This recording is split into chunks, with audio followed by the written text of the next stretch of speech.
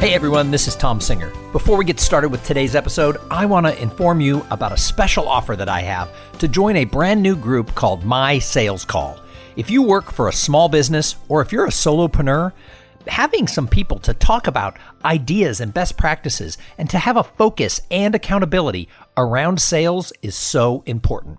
It's so easy to get caught up in the busy work that we don't do what we need to do to drive the sales in our business. So I have started a weekly call where people can get together and share ideas around sales and then make a commitment to the group of what they're going to accomplish for the next week. It's just like if you work for a big company, your sales manager would have a weekly sales call. This is your sales call. Go to mysalescall.com to find out more and sign up today. Welcome to the Cool Things Entrepreneurs Do podcast with your host, Tom Singer. In each episode, we explore the interesting lives of business leaders, entrepreneurs, solopreneurs, and others who have a healthy dose of the entrepreneurial spirit. It is time to explore something cool. Now, here is your host, Tom Singer. Well, hello and welcome back to, or if it's your first time, welcome to Cool Things Entrepreneurs Do. Thank you so much for pulling your chair up to the cool kids table. I designed this podcast about 5.5 years ago because I wanted access to really smart people who were doing cool things, because I know that one thing is true, and that is success leaves clues.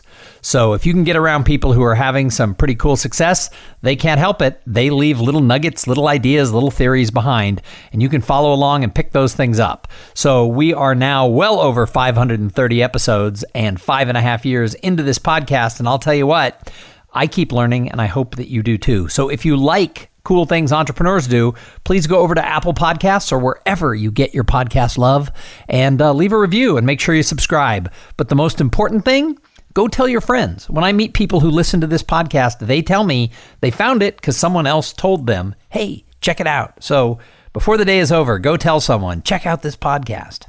So I'm excited today because we've got an interview with Ruben Abu-Turabi, and he is the CEO of the Austin Agency. We're going to find out a little bit about what they do to help their clients be more successful. Hey, Ruben, welcome to the show. Thank you, Tom. Appreciate it. Honored to be here. Hey, I don't read those bios that the PR people send, so why don't you give us all a little bit about your background and what is the Austin Agency? Absolutely. So I'm originally from Europe, came to the United States to go to college, fell in love with the country, decided to stay. And actually, I'm a begrudging entrepreneur. It wasn't my first choice. I never thought I'd become an entrepreneur, but life works out that way. Sometimes you take some big risks and pay some big bets. And here we are today. And the Austin Agency was formed back in 2012. Today, we are the only agency I know of in the sales, marketing, business development, or product development arena that will take on the role of a phantom competitor. We constitute a red team using decision makers from your target market as our source of information. And we think through, if we had 6 to 12 weeks, how would we go about disrupting your market share? How would we compete against you? And so we end up testing for our clients their messaging, their price, their value proposition, finding areas of growth that they can tap into before a well-funded startup with some aggressive entrepreneur you never heard of comes along and in 3 years takes 50% of your market share. So I love this idea of a phantom competitor. I don't know that, I mean, I've heard of some similar things. I don't know if I've heard that term. And when I was reading up about you and I saw that, I thought, oh my God, I want a phantom competitor. Tell me a little bit more about this whole concept and why it's a good idea to unpack yourself through the eyes of this possible fictitious but ahead of the game competitor. Well, I think thank you, first of all, for the compliment. No, it's something we're super excited about. Disruption is going to happen whether you like it or not. Transformation is going to happen whether you like it or not. It's moving faster and faster. The streets are filled with VC money these days and hungry, aggressive entrepreneurs who are looking for their next project. It's not hard to get money. It's not hard to stand up a company and make a big swing for something you work really hard at. Not to mention the fact, Tom, that so many organizations, they have tunnel vision, right? We all have blind spots. We all have areas that which we're not aware of, areas of our life that we need to have some more knowledge on. So we said, well, what if we could give you a fresh pair of eyes? I'm an old-fashioned hunter. I've made over 100,000 cold calls in my career. I've built relationships with my clients with some of the biggest companies in the world at the director, VP, or even C-level.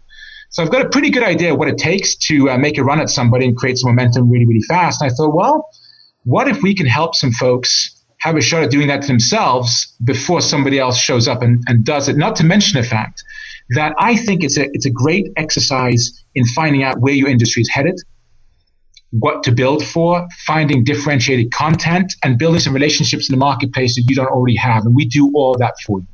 So it's interesting because when I first kind of read about you, I started looking at my business. Now, I'm a solopreneur. I'm a little different than probably a lot of the people you work with, but I looked at my industry. I look at this world of professional speakers who are going into association and corporate events, and we're going through some disruption, but nobody really knows what's happening. The associations don't know what's happening. People are trying to hire. They're playing catch up, trying to make decisions of what type of speaker they want. But I don't think anybody's ever really looked at this industry and said, where is this going and what does it really mean? And so I've been sort of fascinated with this idea, not so much for my own business, but from this whole world of speakers at association events, of where is that disruption coming from? Because it's already happening. No, you're absolutely right. In your industry in particular, as a matter of fact, there's somebody I want to introduce you to offline when we get done with this. But if I'm a speaker and I'm thinking about your industry, what about gamification? How do I engage with the audience in a fresh way? How do I get them to participate? How do I make it an interactive experience on a much deeper and a much richer level? How do we take some of these conferences and take them to the next level? Those are kind of the things I would be thinking about. You're obviously brilliant. You've had 550 podcasts. You've been doing this for a really long time. You've got a great reputation. How do you take your game to the next level? And how can you take your excellent skills in this arena that you've honed over time? And I'm sure you banged your head against the wall a few times and had a little bit of brain damage in getting to where you are today. But how do you take what you paid a pound of flesh for, mix it in with some technology that drives even better results for your clients? And maybe even more measurable results. Well, that, and I also got this thing kind of stuck in my mind after, we set up this interview last week, and I was reading about your company. I got it stuck in my mind that I said, why aren't I the one disrupting? Right. That's the fun part about this. We are an accelerator. We are a conduit to allow you to disrupt it in a way that is boots on the ground. We don't like theory.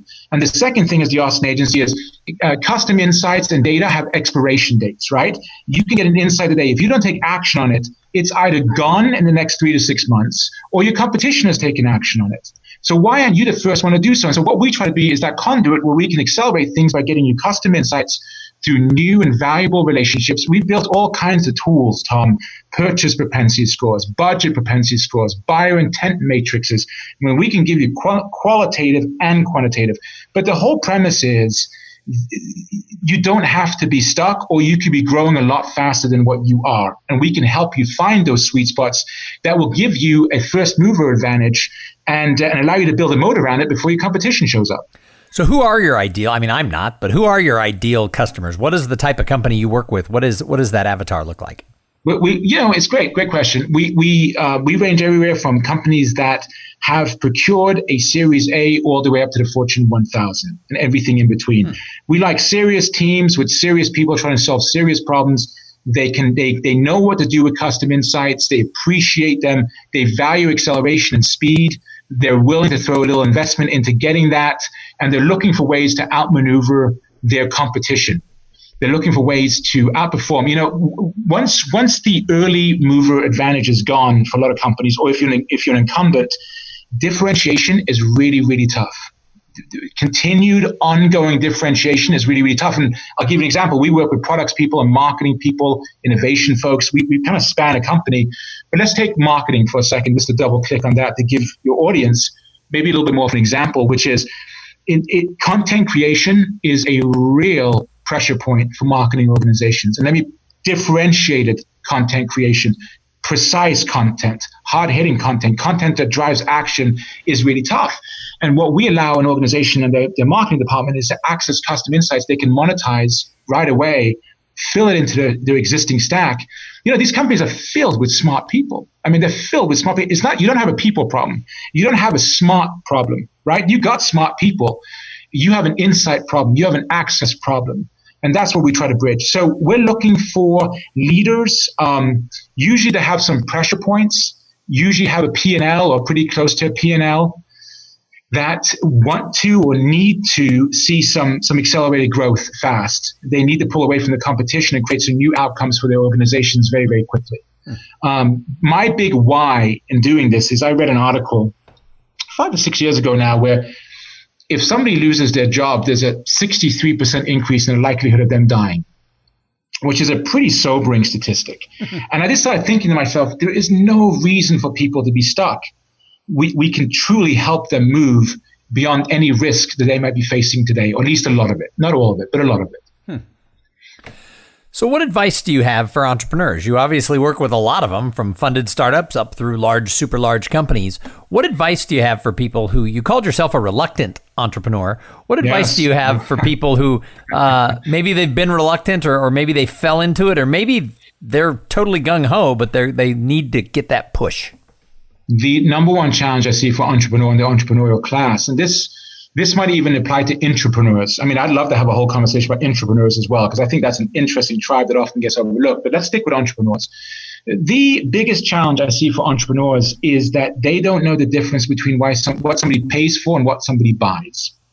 They don't understand that. So what they end up doing is they end up building solutions and marketing to what somebody will pay for without fully understanding why somebody's buying a product. And so they get too technical. They miss the emotional connection to it. They get too technical and they fall into the trap of, well, I've built a better widget. And because of that, that should be obvious that you should purchase my solution. In the real world, especially if you want enterprise sales, it just doesn't work that way. There are a lot of environmental factors that come into a purchase. So let me give you an example, right? I'm a single guy.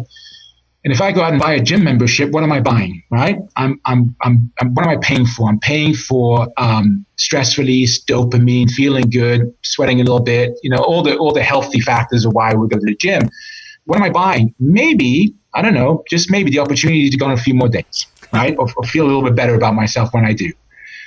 It's a little bit of an interesting example, but my point is entrepreneurs need to fully tap into the IQ, which they often do, but they completely miss the EQ of why an organization purchases. Mm-hmm. Mm-hmm. I think that's right on the money. So how do you help an entrepreneur kind of see that difference between what they buy and what they really want? How do you help the person really get their focus around that? The first thing you have to do is, I'm a big believer in co-creating with your marketplace.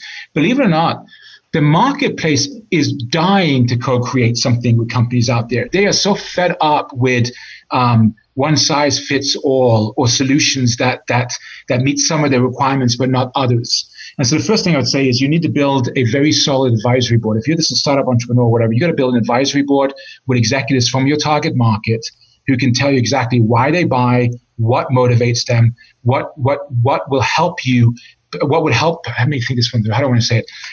How do you position your organization so it can move through their system politically very safe, right? If you're coming in with something, everyone likes to talk about disruption. It's disruptive. This is disruptive. Are you kidding? If you're trying to make an enterprise sale and you're talking about disruption, they hear risk and scary and danger. You think you're you think you're reaching them and you're scaring them, right? They may take the meeting because they're intrigued and they want to see what's happening in the marketplace, but you have to connect in a way that's more intelligent. So not only validating what you're building and why they should purchase it, how would I have to position it so procurement would say yes? How would I have to position it so my boss is going to say yes? So I would think much more in terms of, instead of disruption, think in terms of supplementation. How do we supplement what they're already doing? How can we plug into what they're already doing and make it an easy decision for them to say yes and give you a shot? So, Ruben, one of the things I talk about when I go into companies is I talk about this gap that exists between potential, which we get really excited about. We hire Becky and we're so excited because she has so much potential, but then a year later we're transitioning her out of the firm, and the results people get, the performance that we see from people. So often we hire people into our companies and they interview as one person and we know that person is inside of them, but they show up day to day and they perform differently.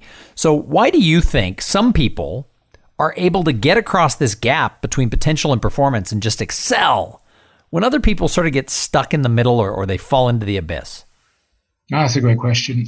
So I'm assuming you're talking about if I come in as a candidate, I nailed the interview, but then it's a disappointing performance for the next 12 months. Sure. Is that what you're talking about? Well, that's one aspect, but yes. Well, let's exclude cultural factors like, hey, you just made a bad pick on a company, right? Maybe the company didn't represent themselves well either. So there could be, hey, the company's not representing themselves well and the individual's not representing themselves well. There's a whole bunch of environmental factors. But let's say you have a rock star company where people tend to thrive. And so you interview this person, you hire them, you're super excited, you're investing a lot of time and money to get them ramped up, and they just don't perform. And what I would say there is, one of the questions I'm always interested in when interviewing people is, tell me about a time in your life when you failed and failed miserably. And I try to move away from stock answers. I mean, I want something, pretty gritty, because a lot of type A personalities, they've never failed at anything or much in their life. They're used to doors opening. They're used to people saying yes. They're used to winning. And if your company becomes the first place where they struggle, you start seeing somebody who has a hard time coping with that.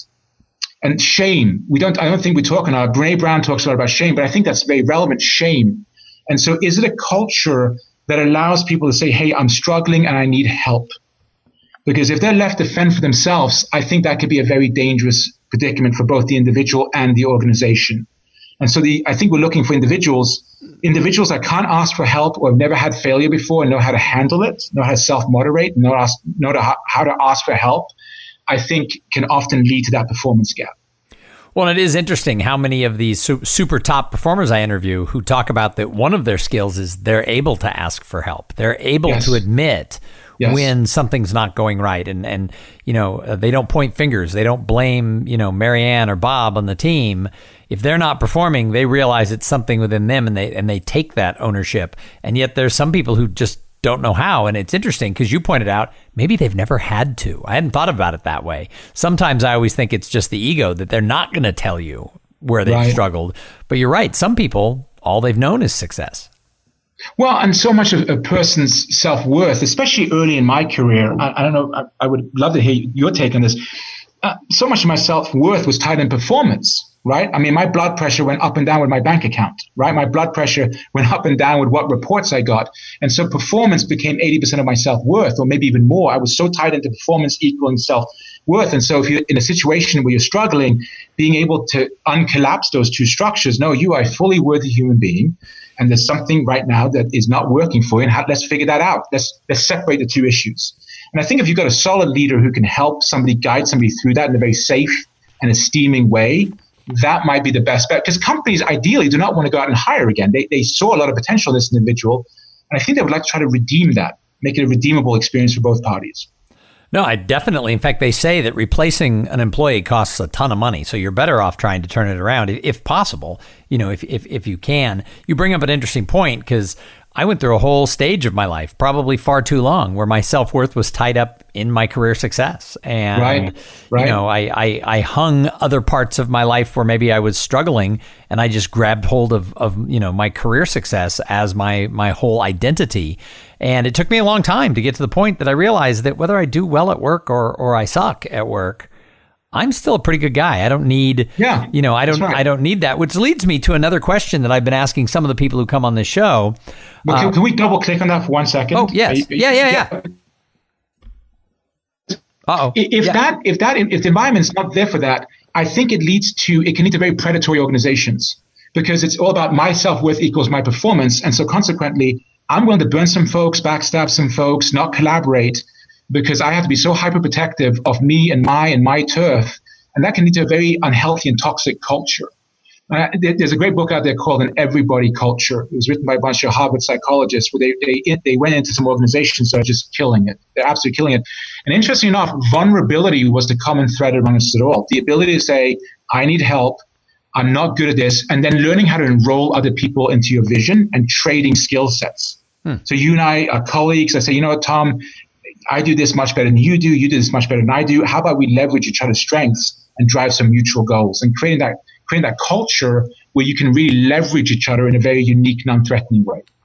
Fascinating. And that I was about to go into this other thing that leads to this whole other question. So Brian Tracy, who is a famous speaker who's, more towards retirement age now, but he's still out there working, was one of the people who inspired me to get into this business. One of the things he said 30 years ago was, to be successful in business, you have to sort of take some ownership to like yourself, because there's going to be times when other people don't. Yeah.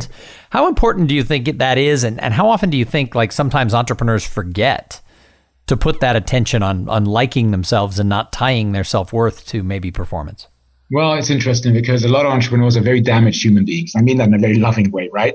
And I think there's a two-edged sword. A lot of us have something to prove, right? We have some fear, doubt, and insecurity, and we want to prove to the world and we want to make a difference. I think there's a healthy side of the entrepreneurism where, hey, we want to make a difference. And then there can be the unhealthy side, where is how much of this how much of this has to look a certain way in order for me to feel all right and to feel safe, so to speak. And I think being okay with your perfectly imperfect self is a lifelong struggle for a lot of us. But that's why I think we find freedom in the fact that, hey, man, I'm not my performance, that I'm a worthy human being regardless of my performance. And that doesn't mean that you abuse that either and you slack off. That's not what I'm talking about. But I think you take your best shot at something, you let it play, and you see what happens. The culture in our company is actually a little bit interesting. As long as you can prove that you weren't negligent on a big bet or a big decision, look, you'll probably keep your job. You know, like I don't think you can have massive success without quite a bit of failure. I think they're Siamese twins because it's that experimentation. And as much as we all love to think that we can just nail a value proposition right out of the bat, luck does play a role, right? And luck comes from hard work and experimentation, where you lock onto something and you just run with it. Mm-hmm. So did I answer your question? No, did I cover it? Yeah, I think absolutely. And in fact, Ruben, I've got a couple of more questions for you. But first, I can't get there yet, because first I have to thank the sponsor of this episode. So this episode is brought to you by Podfly Productions. Podfly takes the time and the headache out of creating your own podcast. Podfly sets you up with the right equipment, training, and guidance to ensure that you're going to sound amazing. Podfly does all the heavy lifting and the technical work so that you can focus on creating great content, growing your audience, and interviewing really cool people like Ruben Abutarbi. Hey, if you want to start a podcast, and I know that some of you do, jump over now to podfly.net/coolthings and check out the offer that they have for the listeners of this show. So, Ruben, I call this show Cool Things Entrepreneurs Do. What's the coolest thing you're doing in business right now? The coolest thing I'm doing in business right now is being given permission to disrupt organizations. I mean, that is just the coolest thing, to come in and creating a safe environment, a confidential environment. We just get to war game and play around and test concepts with decision makers in your target market to see what are the best next steps to take. So I think that's pretty cool. And building a team. I love building teams. I love different dynamics and bringing people on board. How large is your team now? We got about 5 people right now. Okay. And what are your growth plans for the near and the far? We're going to be very selective in our growth plans. We're building an agency right now, very much along the lines of Jerry Maguire, if you remember that old movie, right? Show me the money. Show me the money. But you know, it's interesting. I hadn't watched that movie in like 20 years. I saw it again recently. And it's funny how it hits you in different stages of life, right? Where you identify with different parts of the character. We don't need 500 clients. We are going to be very selective about the organizations we think we can help and create a tremendous amount of value for. And then we want to try to be a long-term partner for them and help them win. So we're all about the relationship. We're going to grow organically and just do it one step at a time. So how do people get in touch with you? If they want to find out more about what you do and this whole phantom customer concept, how do people find you?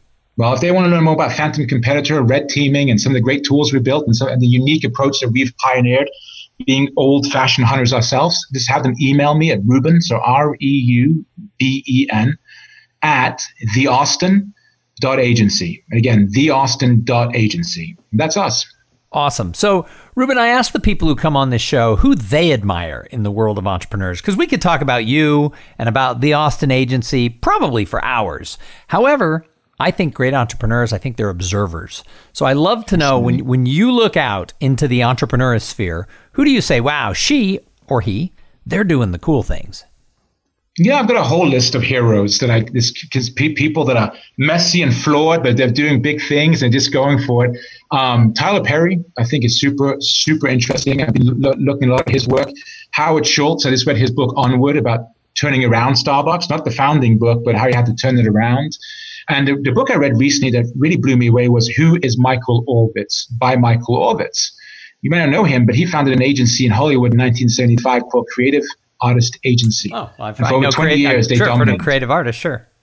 Yeah, they dominate, and they've continued to dominate even after he left. And what I like people and entrepreneurs that are just very candid about their strengths and weaknesses. You know, they're just pretty open-minded. I also like people that are very generous with the team. It's not about the entrepreneur; it's really about the supporting cast that you have. You know, you're only as smart as your people. So I like folks that really honor the folks that help them become or take them to where they've gone. Mm-hmm. The other question I ask everybody who comes on the show is, what do you do to give back to the greater good? Because I think as entrepreneurs, I think we're fortunate. And if you're fortunate, you got to find your way to give back. So what do you do?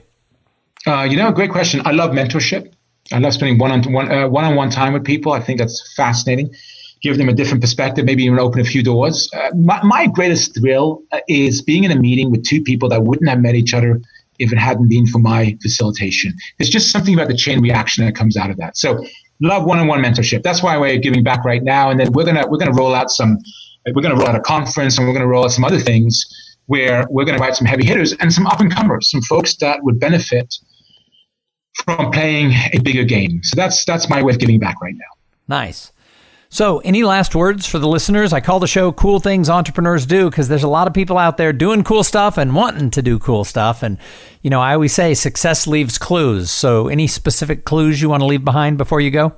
No, man. If you're an entrepreneur, my hat's off to you. I hold you in extremely high regard. You're an incredibly brave human being.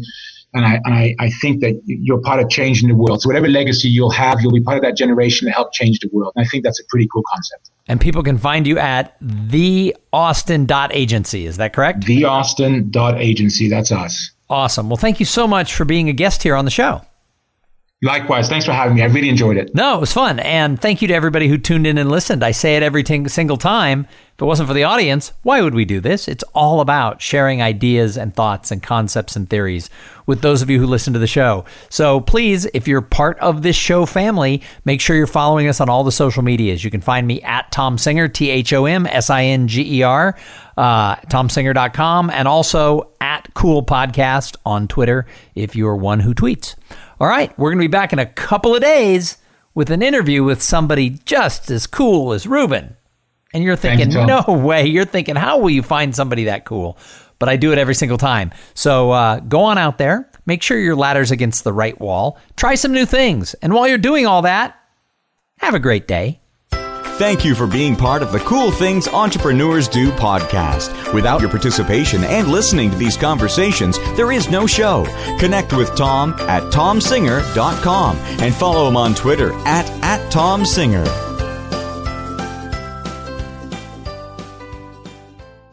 This podcast is a part of the C-Suite Radio Network. For more top business podcasts, visit c-suiteradio.com.